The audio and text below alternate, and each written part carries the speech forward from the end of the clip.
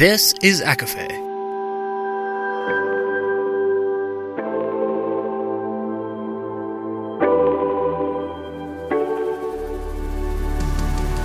Laura Marie and Jessica Marie proudly present A Court of Fandoms and Exploration, a podcast. Fair warning, everything the hosts say is explicit, full of spoilers and adult content, and shall not be used against them. They have opinions. Let's try not to drag anyone for expressing themselves and just have fun for an hour. We all deserve it. This episode contains mentions and spoilers from the entire Dark Olympus series by Katie Robert.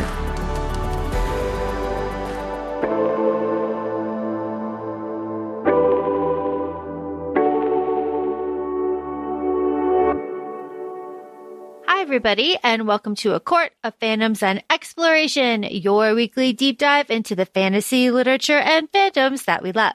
I'm Laura Marie. And I'm Jessica Marie. And today we are discussing Book 6 in the Dark Olympus series. This is Midnight Ruin by Katie Robert. And shout out to NetGalley for getting us or approving us to have an advanced listener's copy, which is so interesting because we were approved for it the day of the traditional copy release. And then we went to Audible and it said that it wasn't releasing till the 30th. And then we looked again today at the time of the recording and now it is available. So however you read that, this is great. We both read this through our advanced listener copy twice. And there's a lot to be said. Things that we picked up the second time and things we definitely skipped the second time. Laura, what has been your experience? You've read this twice now. What has your experience been knowing you don't typically come from romance? That's not like your base genre. And there's a lot of I don't know if you could say romance, but there's a lot going on here that's not related to the plot. Yeah, there's a lot going on here, and I'm glad you bring that up. So here's the thing. If you are a longtime listener, then you know this already, and I'm sorry, but I came from a historical fiction kind of situation background. Romance is not my genre. So it is like an exercise in growth to read romance books for me, and I enjoy these specific ones, or I have for a while. Now, here's the thing, though. Because I don't have a background in romance, it is difficult to suspend all of the belief here, right? All of the disbelief that is happening. I found myself in this book in particular, laughing at situations and just being like, specifically thinking like people don't talk like this or this would never happen. And you would think like, oh, it's the shootouts. No, I'm not talking about that. I agree that's totally realistic. I mean, that feels more realistic than... that feels more realistic than what I'm talking about. We'll get to it. But so when I finished this for the second time, I sat back and I really wondered, is it me? Again, I guess this, 2024, is it me? Am I the problem? And 2024, the year of growth. Let's talk about it. The year of growth. Let's talk about it. Is Laura a snarky, jaded bitch? I don't know. Jess, am I a jaded, snarky bitch? Yeah, am I the asshole here? Let's throw it to the audience. Am I the asshole here? No, I have to say that I very much enjoyed the plot in this book. The plot as it relates to the overarching storyline of these books, I don't really give a fuck about these people. Is that weird? No, because, okay, first, not the asshole, and I do come from a romance background, so you would think that I would be eating the romance shit up and then be like, blah, blah, blah, plot. I was not that way in this one. I don't know what the connections were. I remember when we were in our Cruel Seduction episode, we were like, I don't think it added to the previous book, Radiance, and we both loved. There was so much plot. It was like, what did we call it? It was Sexy Clue. Like, we were into it. And we kept saying, we will find out more in the next book. And then the next book, Cruel Seduction, it was very much, well, if it isn't the consequences of your own actions. It was sexy time. And of course, we found out what the clause was. Now people are going to die. And even we refreshed each other of what happened in that book. That was the takeaway. And we said in that episode, we will see what happens in this book, Midnight Ruin, to see how all of those little pieces in Cruel Seduction would play out. Here we are with Midnight Ruin. And so far, the only takeaway from Cruel Seduction right now is the Eurydice and Ariadne scenes that we very much get here. And it was just like they were planting the seeds, but those were the only seeds that were pertinent to the series so far. And now here we are with all of the Eurydice and Ariadne scenes. The plot is what drove the story, not the romance in this one. And even in the romance, I think we could go, I don't even know, where do we start with the pattern or the frustration with the romance? Because the first thing I said was, Orpheus isn't begging enough. And we need to normalize men groveling and begging for forgiveness and us saying no and still denying it.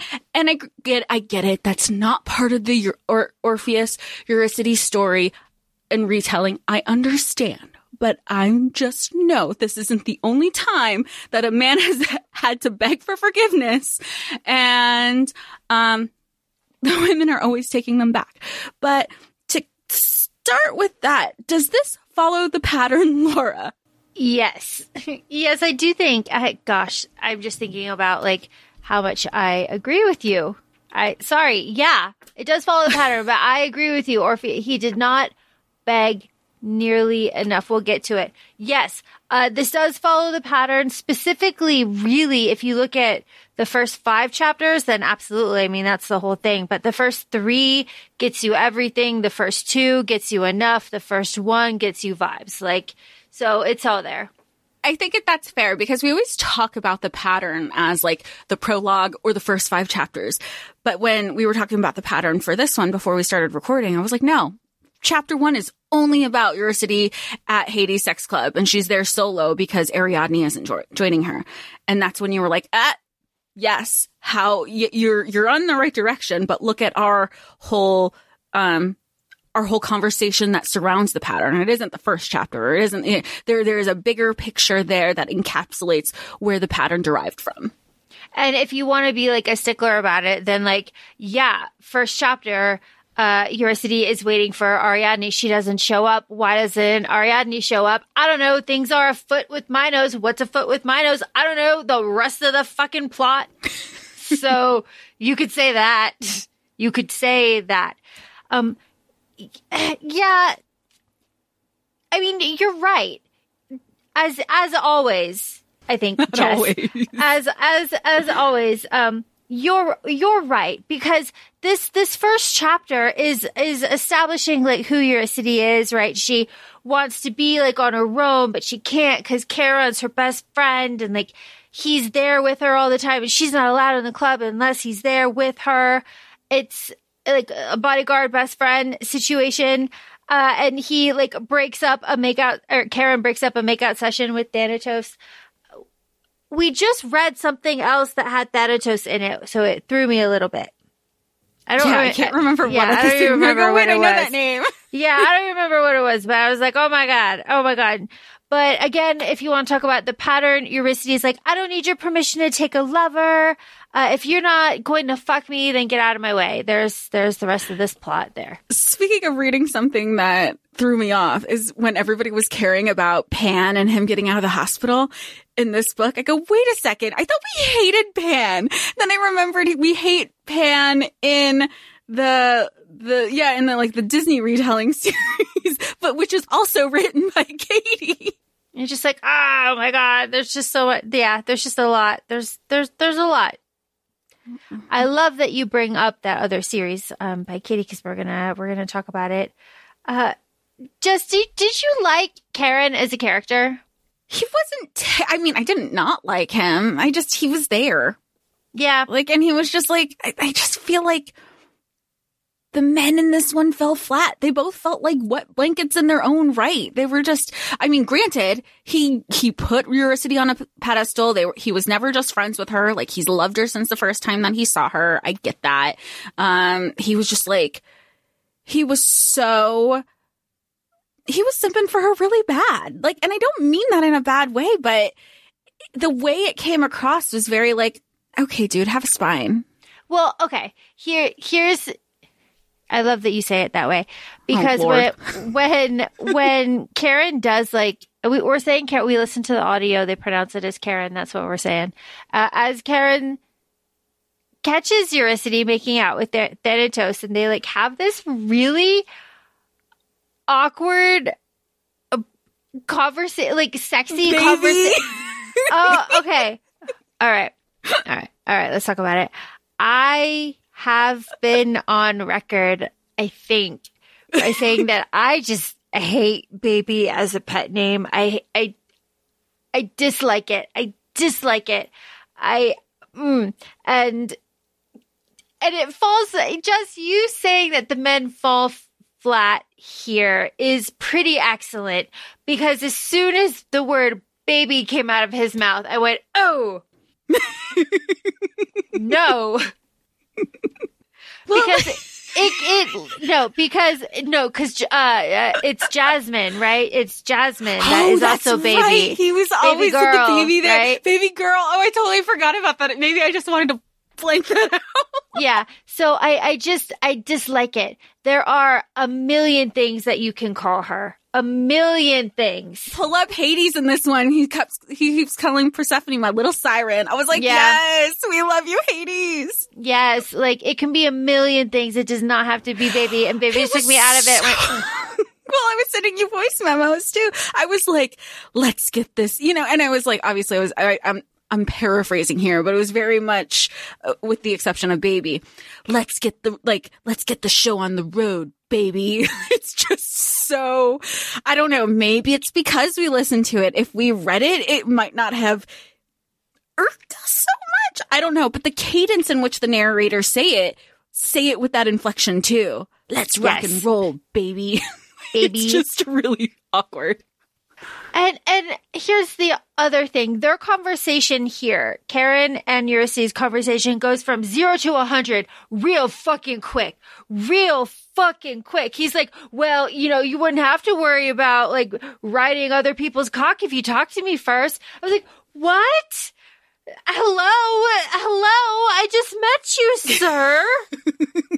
I, the reader, have just met you. What the fuck are you talking about?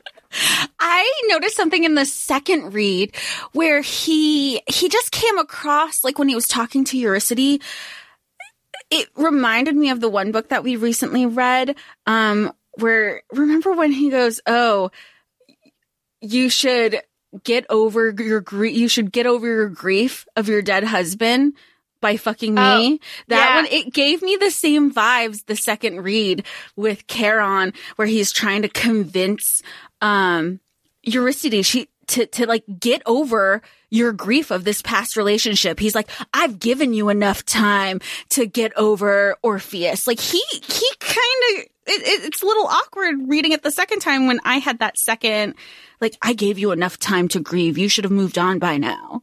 To be fair, I agree with him, because Orpheus is a little piece of shit boy, and she should have not taken this long to get over this wet blanket of a man. Yeah, they weren't even together that long, and they were on again, off again. So like, It's like a childhood crush, like attachment thing. Yeah, I guess that's part of like the longevity of it, because like I saw it both ways, but the second time in that read, I really like, I took on his context a different way. And again, I don't think I would have taken that context if I read it as opposed to listening to it, because part of it is the delivery. That's true. That's very true. And when Karen is having this conversation with Eurydice where he's like, whoa, she says, like, you're my best friend. Like, I'm a broken person, Karen. Like, I can't be with you. You deserve somebody with a whole heart, someone who loves you. Like, it would be sex only. And he's like, I can't do that. Like, I care too much for you. Then he's like, I love you. I love you. Marry me. In his head, he goes like marry me. Well, they both acknowledge also that even though she's broken, she does have feelings for him, because they both acknowledge that they care about each other. And even though if they just had sex, it would never be just sex, because their relationship is deeper than that. And kind of to what you said, Jess, about Karen kind of giving like off weird vibes. He does say, like, you threw this gauntlet at me, baby. Like, let's give it a shot. It's like, she's the one that, like, you know, I think another reason why part of this just doesn't really hit for me is, of course, and I'm on record for saying this, best friends to lovers is like one of my least favorite tropes for so many reasons. Oh my God. So many reasons. Oh my God. Not to mention real life, but Jesus, but in books, absolutely not. Absolutely not. I'm here for fantasy. I'm not here for it to mirror real life. Ugh, gross. But okay. Talking about the pattern, I guess a little bit. Like, I mean, we let's move this along. We have this whole thing is set in the lower city, more or less, which is really nice. Love being in the lower city. Love being around Hades and Persephone and the dogs. We love it. But we get, again, in these opening chapters, the, like, assassination kind of rundown of what's going on. Like, again, the general population knows about the assassination clause, but not about the details. So they're just picking people off. So Triton, was taken out, and Poseidon, like, took a knife, but he is okay. And the upper city isn't safe. He is not safe. And, Karen is like, you know what? I want a relationship with you, Eurydice. Again, I love you. You need closure. I will get that for you. So he fucks off to the upper city to go bring or to go like threaten Orpheus to be like, figure it out, my guy, which I think is very funny. Like, I just think it's very funny because he's dumb and he doesn't. He just like soldiers through. It's just very funny. Oh my God. He's like, figure it out. Like, I don't care, but like, you need to figure this out because I'm trying to move on with the love of my life.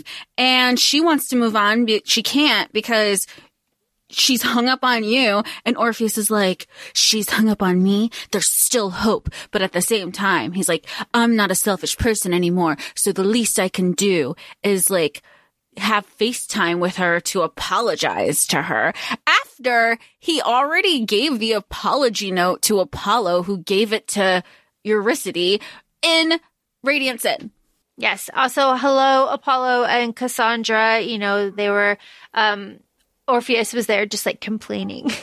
Yeah, he was complaining. And then Cassandra's like, you can stay for dinner.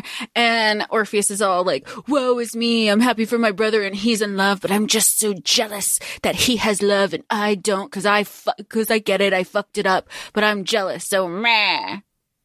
There's a little fun fact here that is very briefly mentioned. They're like, oh yeah. Triton's daughters have been secured. They are secured. Let's just never mention that again. Where are they? Who has them? What's going on? How many of them are there? No, fuck off.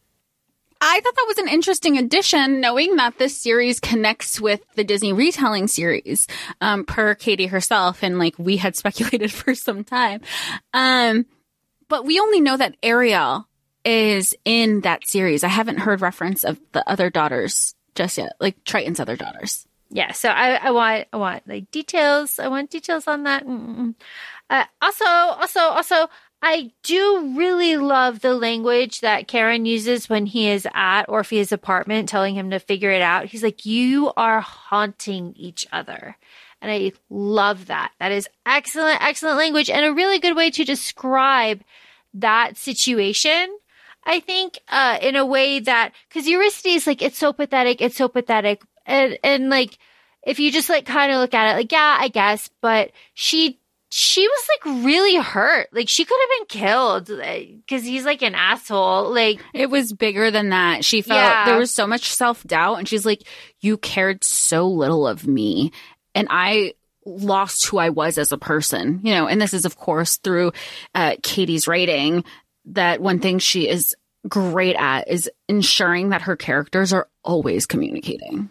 Well, and let's talk about that. Let us talk about that. When when Eurydice fucks off and sneaks out of Hades' house and goes I spoke too soon. And goes to meet Ariadne on the bridge, she takes the time to text Eris and be like, yo, this is where I am. I'm going to meet Ariadne. I'm going to see if I can get this information, and I will text you when I am done. Like, that is fucking smart. And that never happens. Characters never do that. No, because remember with Psyche and Eros in book 2, that didn't happen. And that's when Psyche was like, I fucked up. Everybody thinks I'm in place A and I'm really in place B. And I just set up my own like suicide mission. Yeah. It was just so smart. It was like, oh my God, thank you. Finally, a character is acting smart for once. I was shocked. I was absolutely shocked. I love it so much. And she also had a gun. Like, she was like, and I've been at the range, like shooting and like trying to learn how to be like a little bit safer because I know all this shit is going down. Like, she was ready. I really, really loved this like practicality out of her. And there's a self-awareness that she has too, because even as the little sister, she goes like, look, I understand that I've painted myself and I kind of pigeonholed myself into this role as little sister who's helpless, because that was easier. That was easier with like, in a house full of women, all of my sisters are older, all my mother is controlling, the self-awareness there, but also wanting to grow outside of that perception that she is aware that she created herself and like she even said, like you said, she grabbed the gun and she had the self-awareness. I know I'm going to get in trouble. I know this isn't regulated to me. That being said, it's probably better that Charon's going to feel better that I would have acted and been protected if he wasn't here protecting me. Yeah, it's really good. So, and we get plot here too. And if we want to go like pattern stuff, this is chapter 4. So like, but here is plot. Ariadne spills the beans. Triton's killing was on purpose. It was orchestrated by Minos and his benefactor and another person. The barrier is failing. Poseidon's family is the key to the outside barrier. BT Dubs, the Minotaur, is obsessed with me, Ariadne. Everyone needs to be careful. And all of this bullshit drama is the first wave. Everything is being softened up for something. This whole book still feels like it's softened up for something. Something. Yes. Something. And then, Jess, we get to... car hookup? That's chapter 5. It's Charon's chapter, and he's like, you went to the bridge without me, blah, blah, blah. We need to talk about last night. And this is a suspension of, this is where I was laughing my ass off. I'm sorry. I cannot take this entire scene. Just take this scene from me. I will just laugh. So they're arguing. I mean, I feel like the long and the short of it, they're arguing. And he's like, if you mean what you meant last night, because previous night they had that whole, I don't even want to say falling out, but like admitting that they're hot for each other and they like each other. Let's hook up in the car. And Charon's like, I'm going to do this. Let me take you to my car before I like ravage you in public. And they go to the back of his car. They're hooking up. They get off. They hook up again. All this time, during these moments, Orpheus is trudging through the barrier from the upper city to the lower city. I can't wait to post this because Laura's losing it. And she's just, and Orpheus is like, I can do it. People walk through this barrier all the time and people will do it drunk to see if they can. And I need to be selfless to apologize to Eurydice. And he's just like walking along looking for Eurydice. He doesn't know where to look, but he knows she's here somewhere. And then I hear a moan. I'd know that moan anywhere. At this point, I texted Laura and I was like, okay, Tamlin, what's up? And so he creeps over to the fucking car and he's like, I can't help myself. I know I'm his peeping Tom. Stop it right now. But I keep watching. So Orpheus is fucking watching them. Like, okay, voyeurism. Like, that's not what I'm laughing at. It's how it's written. And we just can't take it seriously. And as she's like coming, she sees him and screams.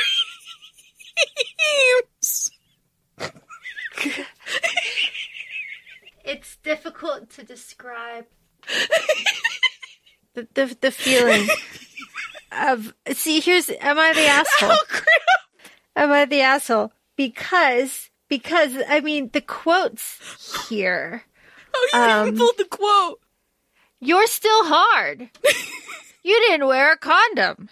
Oh, yeah, because at this point she screams and then Charon jumps out of the car, gun to head for Orpheus. Yeah, and Orpheus immediately goes like, oh, God, I must look at your cock. There's a lot of cocks here. Must look at your cock. And just starts like talking off the cuff. Just like, you're wild. still hard and you're not wearing a condom. I didn't realize it was like that between y'all. Yeah, he was like, I'm here to say sorry. Like, I was invited. I'm sorry. And Eurydice like, what the fuck, dude? And then they bundle him in. They bundle Orpheus into this car. And the quote is that his hand lands on a wet spot. They must have been at it for hours. Whoa. Okay. Great. Excellent stuff. Excellent stuff. Karen is driving naked, without shoes. Here's the thing. I was taught to always wear shoes when you drive, always, and not wear flip-flops. Is it for a grip thing? Well, we grew up in Florida, so flip-flops was because if you weren't careful, they could get stuck underneath the pedals and you could get into a car accident. But you should always wear shoes when you're driving, because if you are in an accident, you do not want to have to walk over glass or pavement without shoes on. I know that in Florida, it's illegal to drive without your shoes. And I learned that after the fact that I would drive without my shoes. I'd go to the beach and I'd just like hop in. And I didn't think of the smart reason you should wear shoes. I was just like, it is too hot. I can't put anything on. That's how I found out it was illegal. Not that somebody pulled me over for that, but I was just curious about it. Yeah, it was one of those things that I was taught you should always wear shoes. So at my great age, I was like, Karen, what are you doing? You're the head of security. I guess you drive real careful. You got all these people in the car. But my guy, you can throw your briefs on and throw your sakis on and be a little safer, my guy. But, you know, it's just me. But they get to the townhouse and now we're in chapter 7. We're out of the pattern. Okay. So, Eurydice and Karen have this conversation where I am a little uncomfortable because the word endgame is used. Feelings that you can't describe. That the feeling that I had when I heard that they are endgame, they could be anything else to describe the solidity of this relationship. Oh, they're not just endgame; they're endgame, baby. You get like a double whammy there with both of those things you don't like. Yum. It is, you know, and here, okay, I respect Karen a bit because he's like, I will take you, Eurydice, no matter what. I would rather have Orpheus like between us, like physically, than have his like ghost between us. Like, let's just like work all this shit out together. Like, I respect that. And I think that they have and end up having a relatively really healthy relationship and that they take the time to have the hard conversations. I do very much appreciate that. Yeah, and what else I appreciate is specifically with Charon and Orpheus, obviously spoilers for this whole book, for this episode, is there isn't an insta-love. There is an acknowledgement of, look, bro, I don't really know you, so I can't say that I love you, but like, you're cool. I like you. Like, we're vibing right now. And then it eventually, progresses to be like, I can see myself falling for you. I mean, the progression is there, but it is never a straight up, like, I like that acknowledgement that isn't this insta-love thing. And even Orpheus acknowledges, like, being with Eurydice, strings are attached, and part of those strings is Orpheus. And there is like a need and a want, and it's all kind of messy, but the communication is there with all the parties. Even when Orpheus is asking, like, if we're like in this throuple, or does that also mean that we're in an open relationship? And Eurydice does a full stop. Like, that's not for us to discuss, just the two of us to decide. This is a bigger conversation that we have to have with all members of this party right now. Plot. The greenhouse that Hades and Persephone frequent is trashed. Lesser plot. Eurydice walks him like a dog. Walk him like a dog, bitch. Walk him like a dog. Yes. But not nearly as much as she should have. Not nearly enough. This is one scene. I almost want to consider it puppy play. Yeah, no, I have a confession. Here's the thing. I know that this was marketed as like a puppy play book, and Katie spoke on like what kind of puppy play this would be, and she was like very specific and like all of this stuff. But it's really 1-2 scenes if you're generous. Much longer. Make this man beg.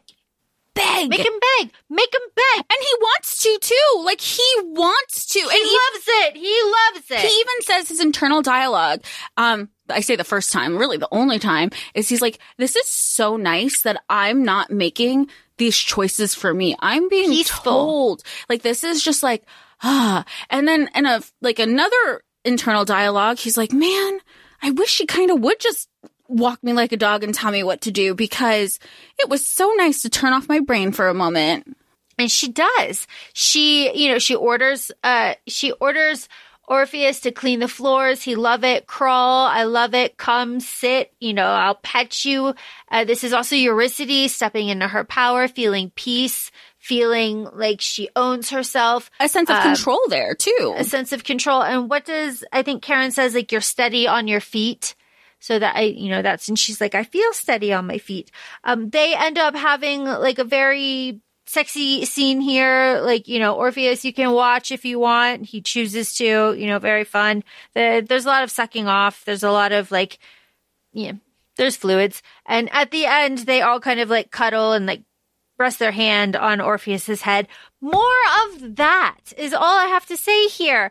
Because we go from that to lunch with Persephone at the Dryad, to what?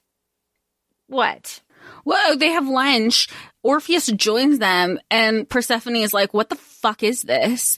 And she's like, oh, he'll just wait in the car. And the generous part of walking him like a dog is where she goes, it's implied that she's saying that's what a good boy would do. And that was it. That was literally it. That's the generous part of that. I like Persephone's in big sister mode. She's like, what the fuck are you doing here? What is this situation? You try to fuck around with my sister again, there won't be a body left.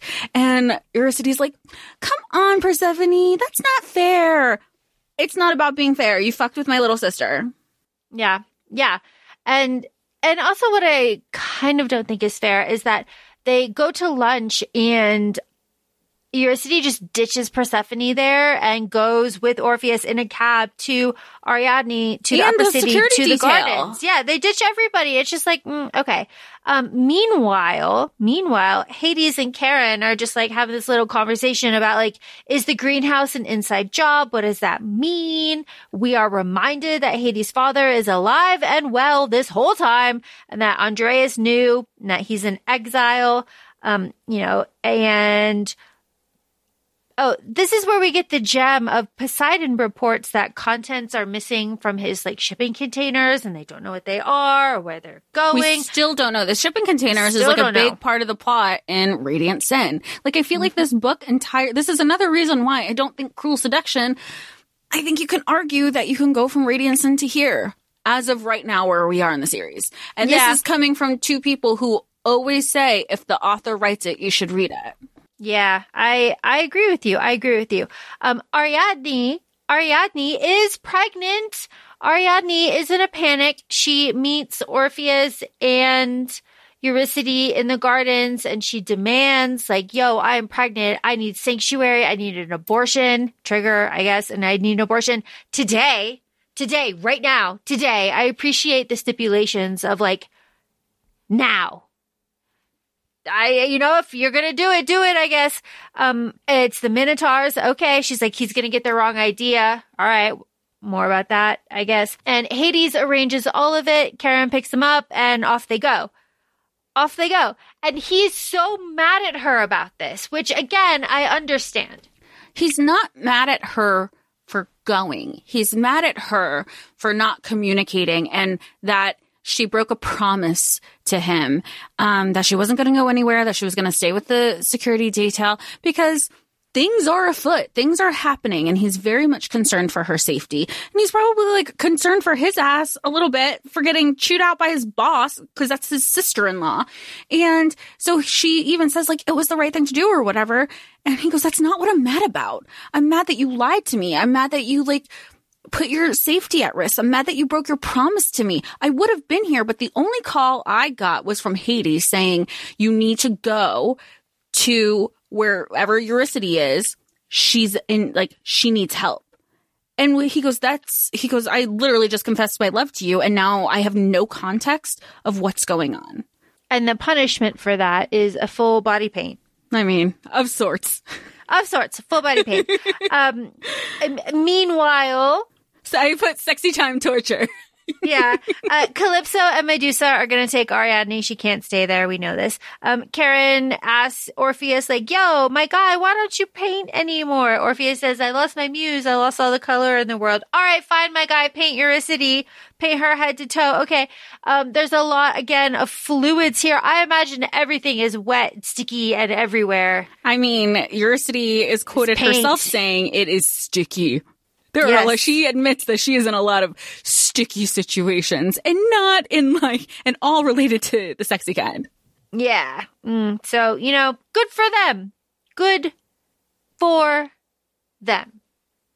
Moving on. Yes. Moving on. There is the detail that Orpheus painted, very detailed paintings of Eurydice's vagina and other intimate areas, and kept his promise. And he kept his promise. He never exposed them. And she, he had an internal dialogue about it. And he was like, oh, it was so great. And she had an internal dialogue about it.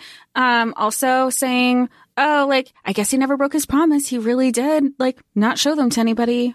Yeah, it's like, I feel like it was a weird detail to add. Maybe it was. Maybe it's one of those things that were somebody's good. I can't imagine having that specific detail from both POVs because this is a 3 POV book between Orpheus, Eurydice, and Charon. Somebody finds the paintings, just if somebody's photos or videos leaked. Maybe that's where we're going with this. I don't know. Just tell me about this Zoom call. Which, credit to Katie. She doesn't say Zoom. And I know that's a criticism that we have, when, between us on the podcast, when other authors kind of reference certain technology or social media platforms because we feel like it dates what's happening in the book. And this one, she just is boxes pop up and we're like, okay, that's Zoom. But it's implied. Maybe Zoom's not going to be the thing years from now. But there's basically a Zoom call with Hades and Persephone and her sister Callista, who's Hera. And they're basically what's happening in the upper city. Yeah. Yeah. And it's really funny because Hermes is there. She's sweating, right? And everyone's like, hey, where have you been? You haven't been showing up for these meetings, in over a month.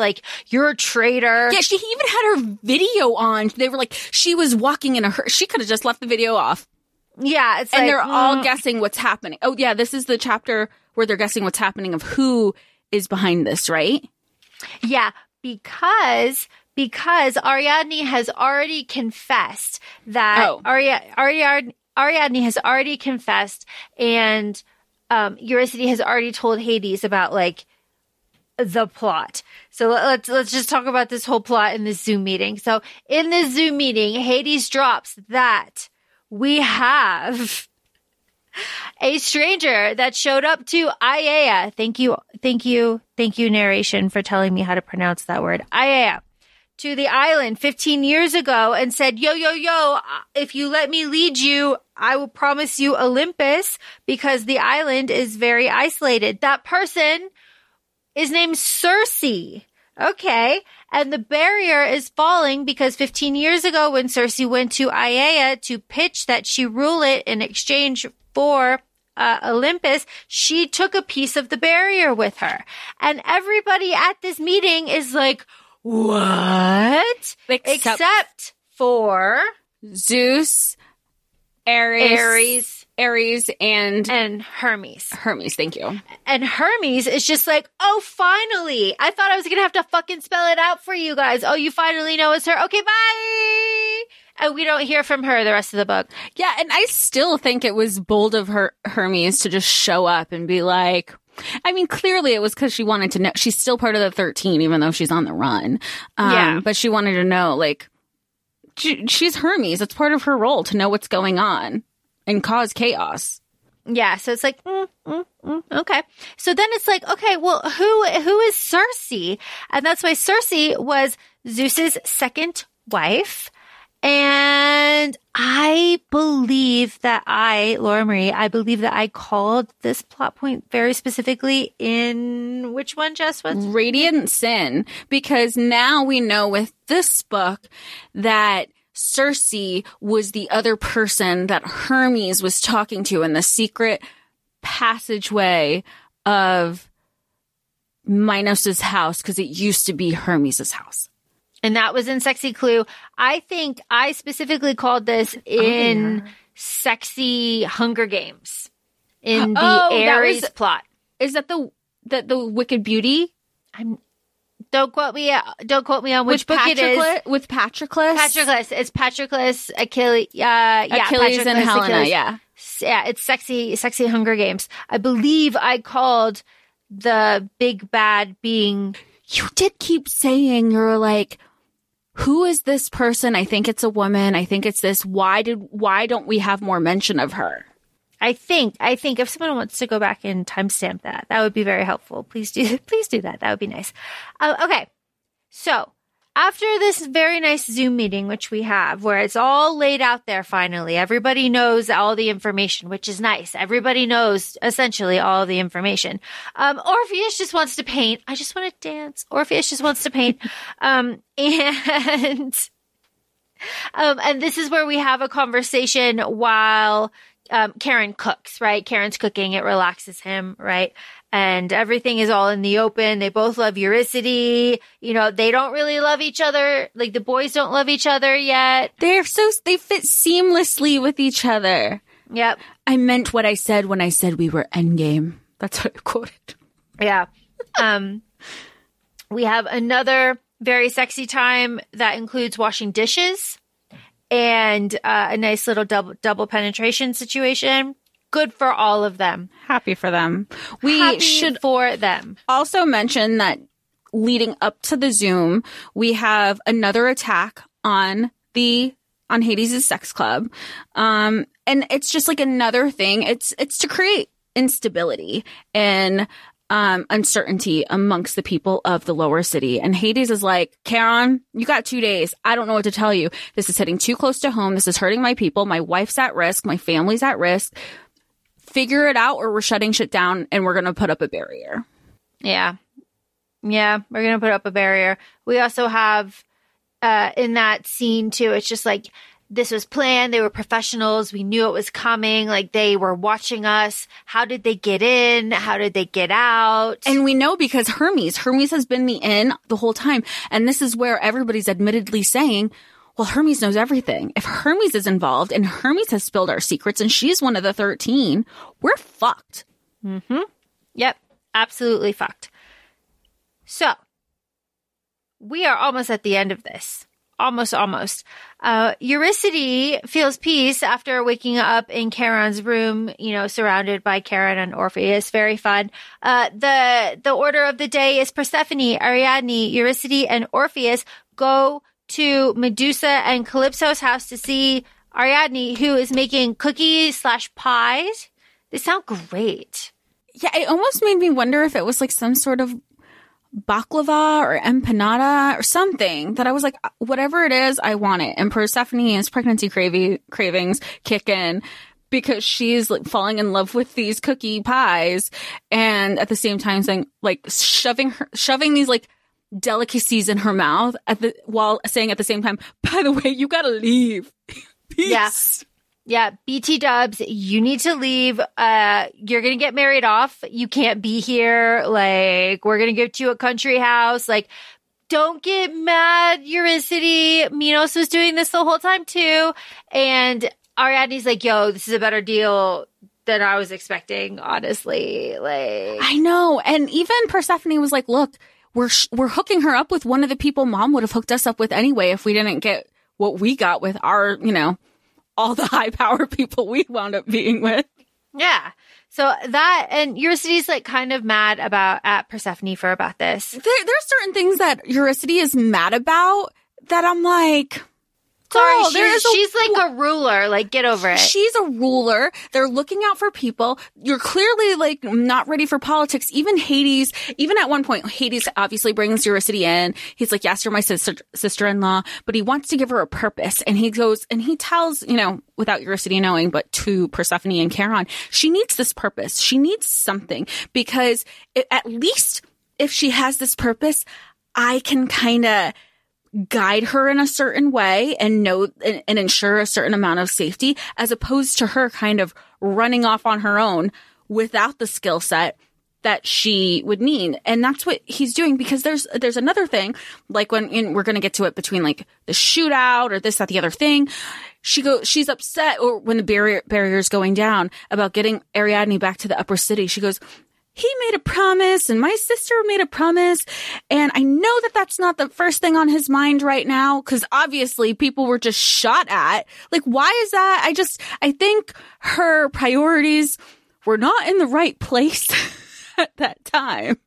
Yeah, it really wasn't. And Jess, you're talking about this shootout. Well, there is like a shootout right here, because right after they leave their house, I say they, Persephone, Eurydice, and Orpheus, they are fucking shot at going to their car. Persephone gets a cut on her cheek, like she's okay, but like damn. And Orpheus like jumps on Eurydice, right, and like tackles her or whatever. They let Charon know what's going on. The cars are being tracked. Hades and Charon go after the shooters. As they should. Yeah, and they have a whole plot situation. And then Eurydice and Persephone go back to the house, and they stay there. So Hades, the house was on lockdown. Yeah, and that was the order, because because Hades knows his wife. We know Persephone, that if she got into that house and she was saying, "Where's my husband? I need to talk to him right now," and they were like, "Yeah, so your husband left, and now we're on lockdown." And he knew Persephone would have been like, I'm going after my husband. We're like, we can't do that right now. You were also just shot at and you're pregnant with twins. So we need to, and you're still in your first trimester, which anybody, if they're familiar with pregnancy, knows that the first trimester is, sometimes you don't tell anybody till after your first trimester. Yep. So Charon and Hades and the team, really, there's a security team, go off after these shooters. They break in. It's too easy. Oh my God. It's a trap. Oh my God. They realize it's a trap. They were lured there. There's not enough guys. There's nobody shooting at them. It was too easy. They try to leave. The doors are barricaded. There's a shootout, just as you were saying. And Charon jumps over Hades to like protect him from a big explosion, and he gets his back all fucked up. Charon does. And then they all leave in a tank. which is fun. And they run over all the attackers. And then they say, if there's any left, like, pick them up. We're taking them back with us. And then they go and they meet them at the house. And that is when Persephone is at Eurydice and she's like, yo, we're going to the hospital wing. It's going to be some scary shit. Can you handle this? Can you handle this? Because they cannot handle you losing your shit. And I love that. I love that. But I also like the empathy that comes with Persephone there too, because she goes, I'm not saying it's a judge of character for you. I'm saying it because me personally, I've done it. And I kind of I've been there. That first day is really scary. And I almost kind of lost my shit the first day. So I will not judge you if you need to take a step back. She goes, no, I can handle it. They go in. Karen is burned and unconscious. It's a whole thing. Okay. And Hades says, they're really, it was a stupid trap. They all fought to the death. I'm closing the barrier to the lower city. Ariadne's got to go. Get her the fuck out. She leaves at sunset. Orpheus, what about you? You good? What's up? Make a fucking choice. Okay. The barrier to the lower city is key to me, Hades, and my family. So it does not fucking matter what's going on with the general outside barrier of Olympus. Good plot stuff. Oh yeah, great plot stuff. And I like that because he's never been one to deal with the 13. He's loved his little isolation in the lower city. He kind of just humors everybody by showing up. We know this from the first book with Neon Gods of kind of his contingencies of working with the public, working with Demeter, working with a 13. And he straight up says at this part, he goes, everybody, they need to figure their shit out because this has nothing to do with me. I need to take care of my people. My people are separate from that. And this barrier might be up forever, might not, but you need to work on the premise of forever because that's where my focus is. Yep. The barrier is a golden shimmer. And Ariadne goes with Callisto / Hera, because Hera is Callisto, Callista is Hera. And they deliver her and they take her on the Cyprus Bridge. Hera is also doing shady shit with Hermes. We don't know what that is specifically, but we know she's doing it. And we know Hera is all about the bigger picture. We've pretty much known this since, I can't remember the book 2 with Eros and Psyche. She was like, I need to be the big sister. I need to step up my shit because if I'm not the one, my other sister's at risk and I'll be damned if Zeus touches Eurydice. Everybody else is going to be fine, but I need to do this. So we've known since book 2 that Callista has been doing her little machinations in the background. What that is, we still don't know yet, but this is really Callista stepping into it right now. And I'm excited to see what happens there. What I'm excited about is how these sanctuary laws are going to come into play. Because Orpheus is he's just thinking, watching Ariadne go, he's yeah, I remember learning about the details about the sanctuary laws in school and shit, but I don't remember anything about them. Won't be important. Oh, right. Sprinkle. Okay. Sure, fine. Orpheus decides he will stay. And now we're at the very end. We're at a closed circle. No, I'm going to make you say it. I will say, I don't love you yet, but I'm falling for you. There's a lot of sexy nurse jokes. This is Orpheus, Karen, and Eurydice flirting in the hospital. Jess, I'm laughing because End it for us. End it for us. So Charon raps and he goes, he's not feeling well. They're in the medical bay. His back is all burned and sexy nurse jokes. And he goes, will you stay with me a little while? And Eurydice and Orpheus are like, yeah, but not just a little while. We'll stay with you forever. Sorry, not just a little while. We'll stay with you for forever. What? Woo! You did so good. You did so good. You did so good. We got there. You did so good. Again, me, not coming from a romance background, really struggled. I just didn't feel like this is how real people would act. But again, there's the argument of like, who gives a shit? It's a book. Like, you're there for the smut. Like, yeah, okay. But I'm also like really kind of invested in this background plot that's going on. Here's the thing. I argue that I do come from a romance background, and we have been following Katie's work for a long time. And this didn't feel like the strongest romance that she's written. And I think, and I mean, it's not the worst thing either, but I'm just, when you have people, you're like, we know what you can do. This wasn't that we're used to. And at least for us, this is just our opinions. I don't know. This was not your favorite book? No, not at all. This is not my favorite book. However, I deeply appreciate the audio arc that we were given. Yeah. Just speaking for me personally, I think the audio arcs are phenomenal and something that should be more readily available to people and more like easily like approved and like so that more people can have them. I just think it's a wonderful tool that is not spoken about a lot. And I also know that it is hard to get audio arcs out. There's a lot of like recording time and like it all has to be out. Like I understand like the process behind it, but an audio arc is really lovely. So I'm glad that we had that experience.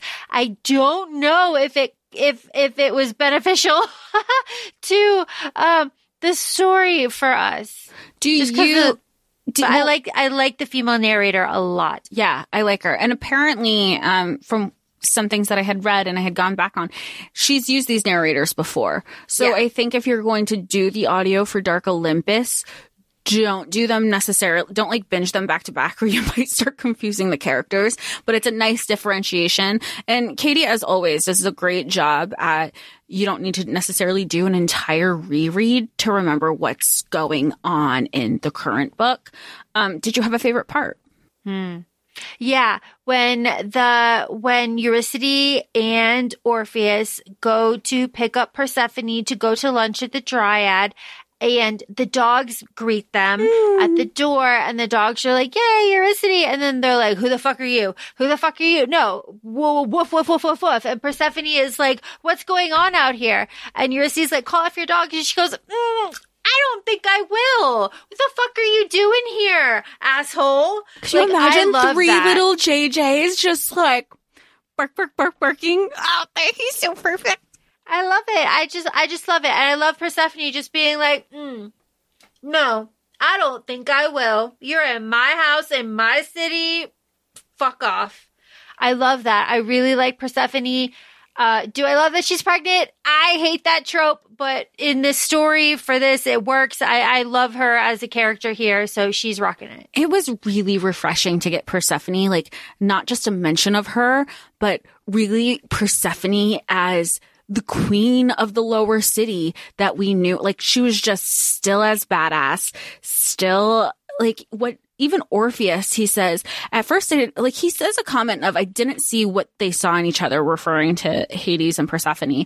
But then I saw it and she's just as scary as he is when she's riled.